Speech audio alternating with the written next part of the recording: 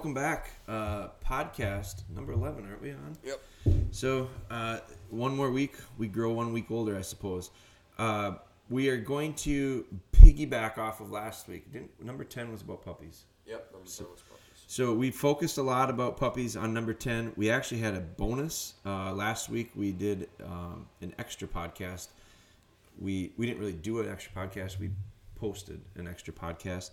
Ben dug up a podcast that we had done with the Release Hunting podcast from several months back.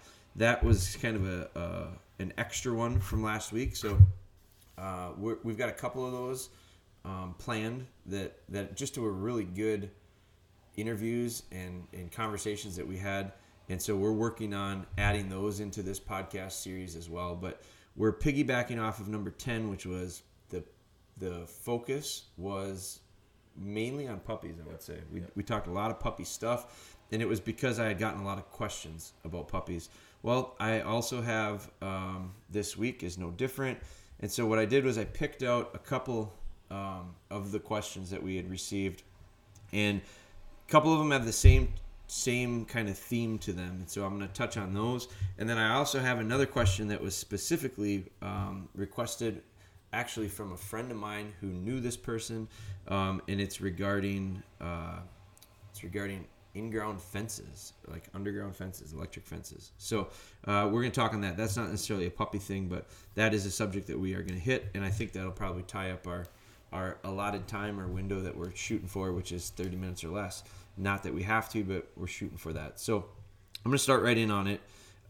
This is it was interesting to me. I had, and actually I picked two questions this week via Instagram, and two of them really are Facebook.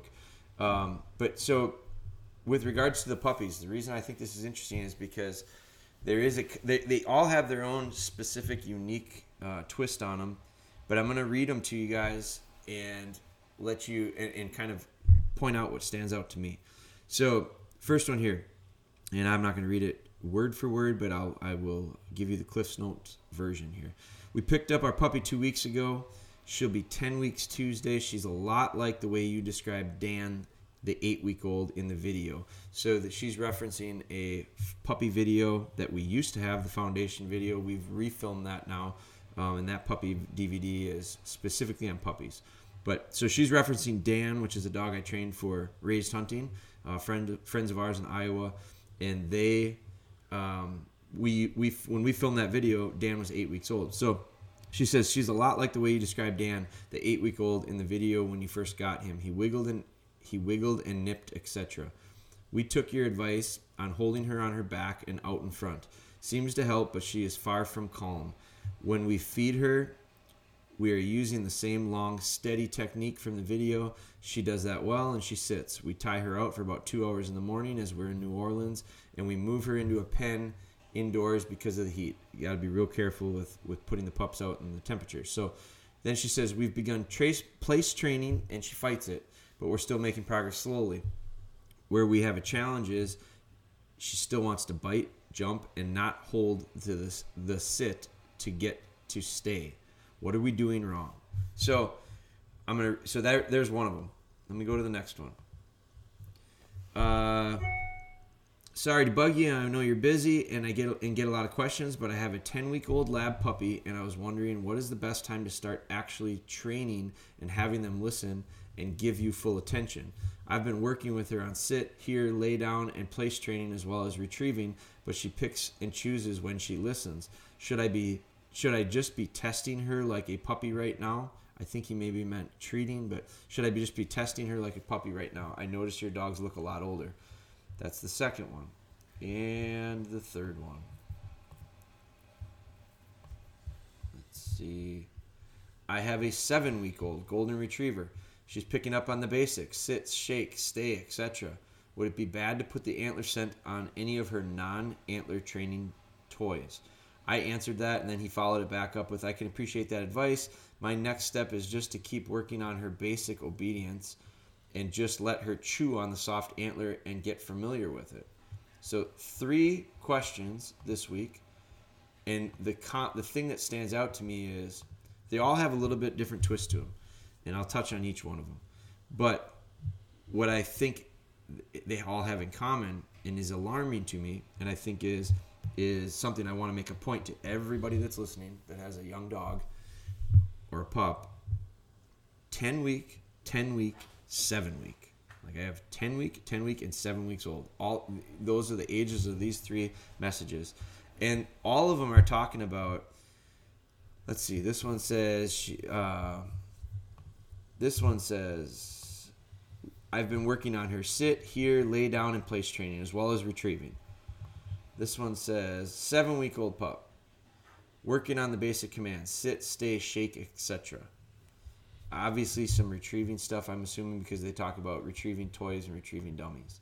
And then this one, at 10 weeks old, they are more, I think, along the lines of where they're probably the focus should be. They're working on some steadiness at feeding times and that. But what they're wondering is where they're still having a challenge, wants to bite, jump, and not hold the sit to get stay.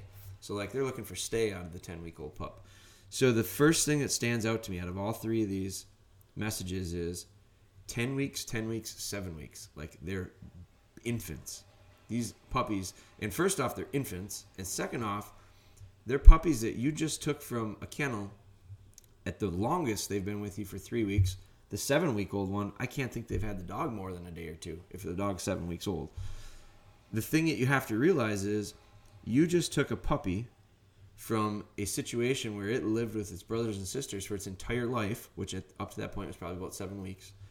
For 4 or 5 weeks, mom was involved, and then mom left, and then all of a sudden they've got just brothers and sisters. But you just picked them out of that pack and plopped them into your pack.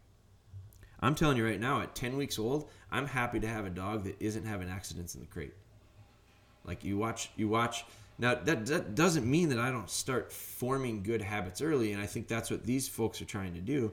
But I think all three of them. So the one here that says where we have challenges where she still wants to bite, jump, and does not hold the sit to get to stay. What are we doing wrong? You're doing nothing wrong, with the exception of you have unrealistic expectations. Like you gotta have realistic expectations when you bring these puppies home. 7, 8, 9, 10, 12 weeks. Like, imagine you have a kid that is literally in diapers and can't walk. Like, that's what you've got. So you can't expect them to be doing math, and you can't expect them to be writing essays at that point. What you should be looking forward to is the idea of, like, sleeping through the night. Like, maybe you try to figure out how to get a routine established or scheduled. And I talk about baby stuff because if you don't know, there's another more on the way. So I'm going to be dealing with this real soon. And my goal will be get the baby to sleep through the night. Like that's just a first step thing. From there, I might work on getting the baby. I don't know what the next step would be, but we're gonna slowly. By the time that kid gets to be like walking around, which I don't know, a year or whatever they are when they walk around, like when they do that, then we'll work on. But it's gonna take a year to get to that. 7-week-old puppies to 10-week-old puppies to be working on sit, stay, recall, shake, place. Like, can you do some of that stuff? Yes, and I think you should. But it should be so minuscule, it's just forming good habits. You're just establishing a real early foundation. And so I'm a little concerned with the idea and the question at the end, what are we doing wrong? You're doing nothing wrong but having unrealistic expectations. So once you kind of change the mindset there, training becomes a lot more enjoyable, because if you don't have that mindset, it will become very frustrating. So that's real general. Now specific, I'm going to tackle the one here that has this issue with can't get the dog from sit to stay. So what? At 10 weeks old, just get the dog to sit, and then get the dog to sit, and then get the dog to sit, and get the dog to sit so much that the habit becomes really good, really flawless. I'm working on hold conditioning with several dogs right now, and we're documenting it. And Ben's been watching me, and we're 10, 12 days into it with some dogs, 4, 5, 6 days into it with other dogs. I am probably rushing it.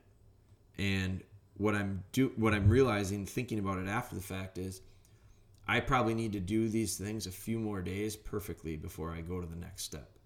So the idea of how do I you can't get the dog to hold sit to get to stay. just work on sit longer. Like, get sit. Stay is sit. Stay is just a longer version of it. So just work on sit longer. And eventually, after that repetition happens so many times, the habit will begin to form. And you can go from 2 to 3 seconds to maybe 3 or 4 seconds. That is getting the dog to hold, sit to stay. It's hard for some of us to be okay with measuring incremental success off of seconds, because we're looking to get home runs. We don't want base hits. Base hits win games. So we need to get like one little step. So, and I think that can be transferred to every skill set you're doing with your dog, whether it be trying to get dogs from sit to stay, or retrieves, like lining. I know a lot of people that want to line dogs out real far. You can't line a dog out very far until you can line them out real close. And it starts out in your hallway, and from there I go to my porch, and from there I might go to the yard. And it's just every time you run into an issue, no matter what it is, I think the best approach to assessing and figuring out a fix is by reverse engineering it and figuring out where is the hang up, and then you fix that hang up. You fill holes in. There's holes there, you got to fill them in. You don't just keep going.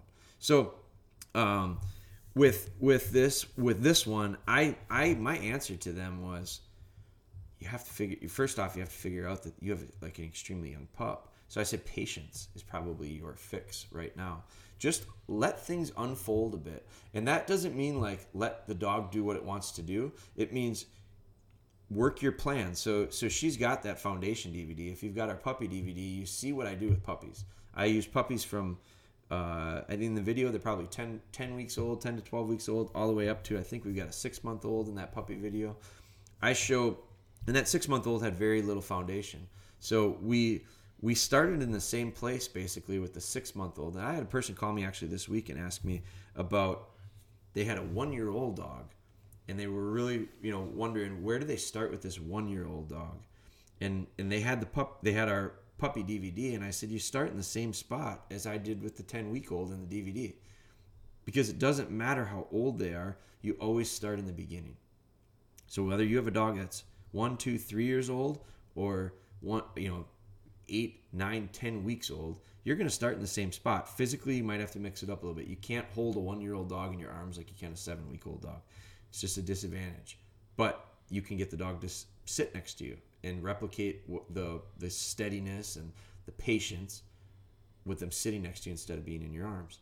So, but what I would do is I would work on the idea of, you've got this foundation. They have this DVD. They've watched it. They've referenced several parts of it.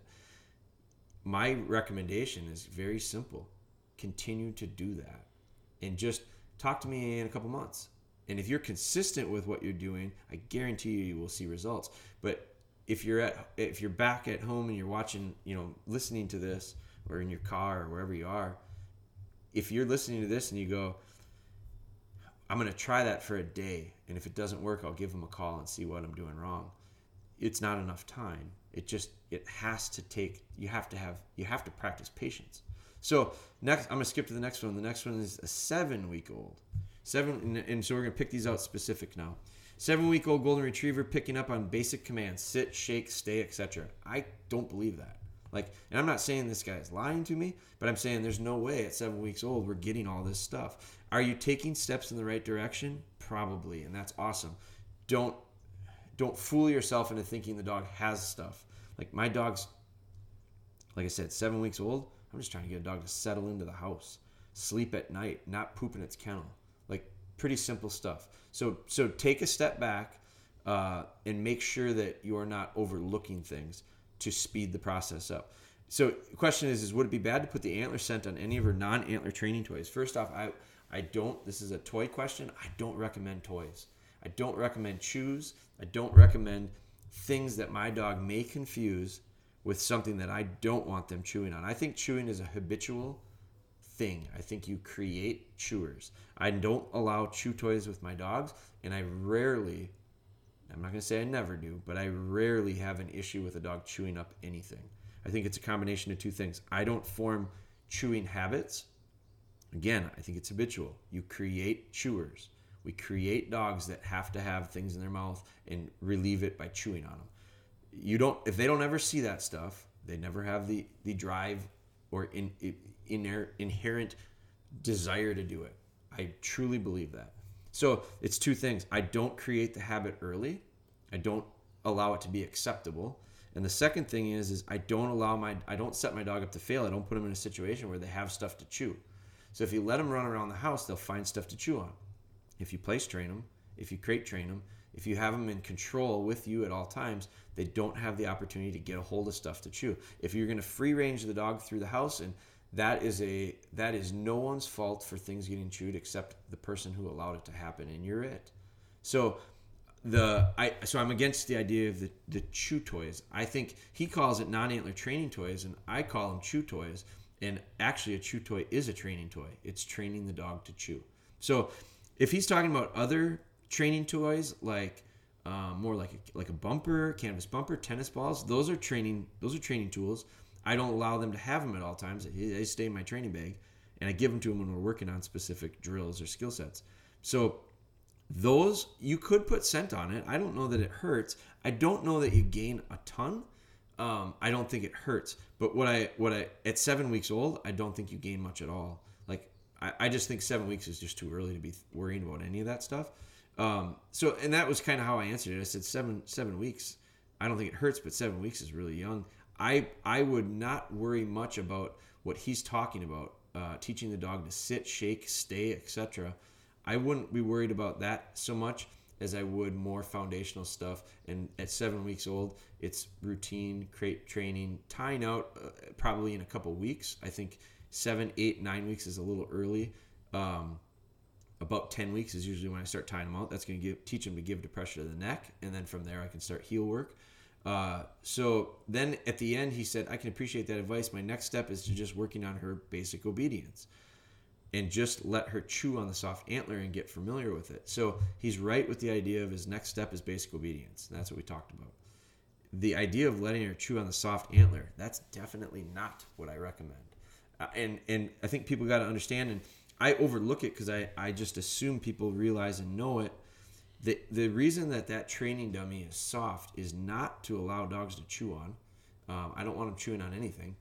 The idea behind it being soft is so when they run up to it, they don't poke themselves, jab themselves, have some type of a negative introduction to the shape of an antler. I want it to be positive. And so when they get excited about a retrieve, which is what they're probably going to be, I want them to run up to it and not have some type of a negative connection. I don't want them hurting themselves. I want them to understand that shape, I'm conditioning them to understand that the shape of the antler is a really good thing. It's very positive. It gets me a retrieve. It's a lot of fun. Eventually, I'll add scent to it. It doesn't have to have scent now. But we're just forming an early habit that is very foundational in a shed dog with the idea of conditioning the shape of the antler to equal retrieve. Retrieve is the reward. So I wouldn't recommend the idea where he ends it with let her chew on the soft antler. No different than any other chew toy. I certainly don't want them. I don't want them chewing on anything. And one reason I don't want them chewing on a soft antler is because you chew on a soft antler, what are we training? Like, that's training. When I go shed hunting, I don't look for dogs to go find sheds and chew on them in the woods. I look for them to pick them up and bring them back to me. So we're just trying to form that habit. Now, the last one, 10-week-old lab puppy, wondering what's the best time to actually start training them and listen to give you full attention. Boy, I've got some that are 10 months old that I can't get full attention out of. So this goes back to the idea of patience. Some of us have dogs that are 10 years and maybe can't get full attention out of them. Just depends on the dog. But again, they've been working on sit, here, lay down, and place train as well as retrieving. Too much stuff, in my opinion. I think instead of covering everything very thin, which at best is what you're doing at 10 weeks old, I'd cover one thing really well and master it. And then I'd add another layer to that, and then I'd add another. So I'd start in the beginning, the very, very basic foundation stuff, and then I start adding layers of training on top of it. Instead of tackling 10 things at once and doing none very well, do one and practice it and perfect it. It's the same situation I'm in with hold conditioning right now. I've got dogs that I really want their feet to move. I really want to keep moving this process along. I want them to walk around with a bumper in their mouth. And I have some that are getting there, and I have some that are not, and I either have to realize if I start moving dogs' feet before they're ready, I'm going to have problems. Or I say, just take an extra couple days, make sure it's perfect, and then make sure it's perfect again, and then start in on adding a new layer to this process. Don't go 10 things at once and don't do any of them well. Do one thing at a time, do it perfectly, and then add a link to that chain. One chain doesn't do us a lot. When you put lots of links together, you've got something you can use. So, but you can't get a half a link and then get another half a link and then get another half a link and expect that chain to work. It just won't. So those are these puppy questions. Now, this last one I'm going to talk about is not necessarily puppy, but we are going to cover it and change gears with it. It's regarding this electric fence. So question, I'm going to read the question for you guys. So, and I kind of got prepped on it because my buddy texted me about it. My buddy knows the gal that sent this to us. Says, my question is related to the in-ground electric dog fences. First of all, are you okay with these in general? I live in town, and I'm thinking about putting one in for our lab. Second, assuming you're okay with electric dog fences, at what point did you suggest we start training process or introduction to the electric fence? Any suggestions or feedback would be awesome. Here's my thoughts on it. So, in general, if you've listened to anything I talk about, if you've seen anything I talk about, I am dead set against shock collars. I don't use them. I think they create more problems than they fix.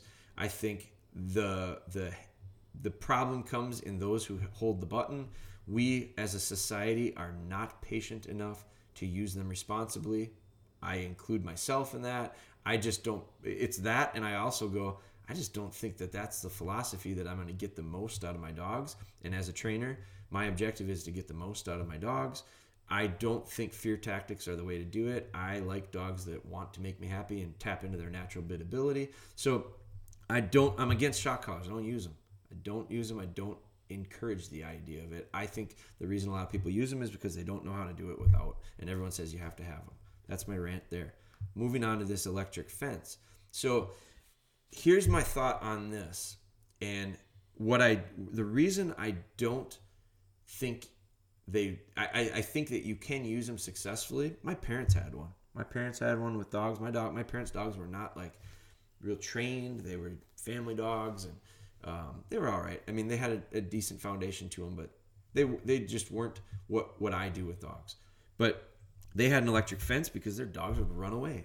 Their dogs would run out of the yard and they'd run away, and they didn't have the foundation strong enough. They didn't have the control to not have those dogs run off. If that dog wanted to run off, they could not call it back. So my first fix is always, in my mind, I think you just have to have a really good foundation. I think that foundation eliminates the need for stuff like that. But I also understand and respect the idea that if you're living in town, if you've got a road, it's an insurance plan that if that is what it takes to ensure that your dog does not run off, does not get hit by a car, does not get in trouble that way, I'm not against it. Reason I am not against it is because I think if it's working properly, and I think I don't know a lot about electric fences, so I'm not going to talk a lot about the use of them because I don't use them and I don't know much about them, just like I won't talk. I'll explain why I don't use a collar, but I'll explain why I can do it without a collar more so than the collar itself because I just don't use them. I don't know much about them. But the fence part, it takes, if you get a good one, and I'm sure there are good ones, and I'm sure there's some that are like you get what you pay for, and the key is if it works, it takes away the human element, and the human element is what creates the issue with a shock collar, a large part of it. So if you take away that human element, what I mean by that is if the thing is working and the dog goes over it, it activates, or it reacts, it shocks, or it gives stimulation, or whatever you want to call it, and it's a negative. So it's correcting this idea of you can't go to this spot. Now, I know there's a process that goes along with it. There's flags, there's visual markers, there's introducing it, I think, before the power's even onto it. Like, that would be what I would do if I wasn't going to use a collar. I would do the same thing. I'd use physical things. I have that with dogs. I have trained dogs to not go on carpet at my house. They do not go on the carpet. Like, we don't have very many rooms that are carpet. The few that we do, the dogs do not go in. The difference between hard floor and that carpet is a clear visual border, and it physically feels different. And so what I do is, with consistency and repetition, as the dog approaches and steps over that line, and it's firm, and it's a firm correction. And if I put the dog on a lead, I can get a physical correction too. I can give them a little pop on the neck, just like I would if they stepped out of the heel zone. So I can get a dog, the second it's about timing though. And the second it makes that step and I make a correction to it, they're going to learn very quickly, if I don't step over there, he does not correct me. And in fact, I might even praise you.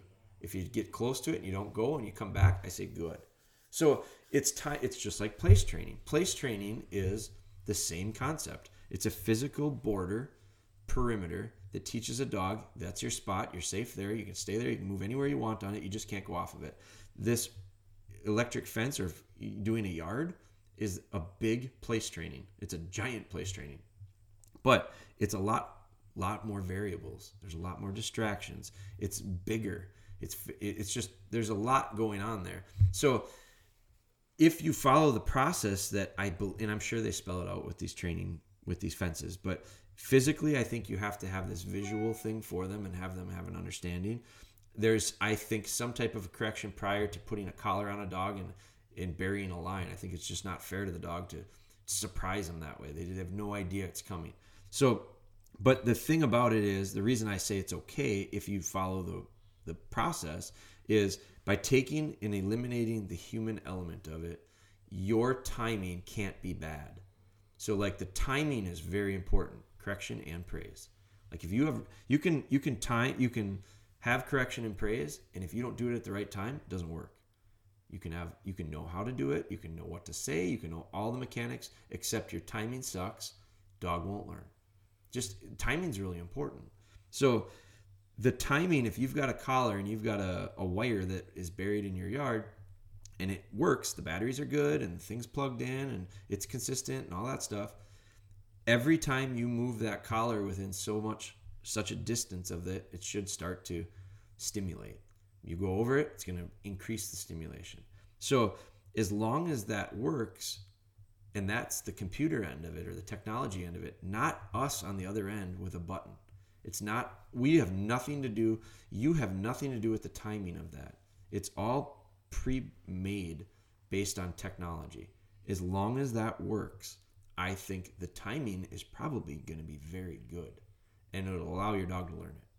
So, but I do think you have to follow that process. I would recommend, so she asked for any suggestions or feedback. Well, I don't have any suggestions as to how to train the dog for it. If you said to me, I don't want to use an electric fence, but I want to have my dog stay in my yard, how can I do that? I'd say figure out a way to create a physical boundary that is visual.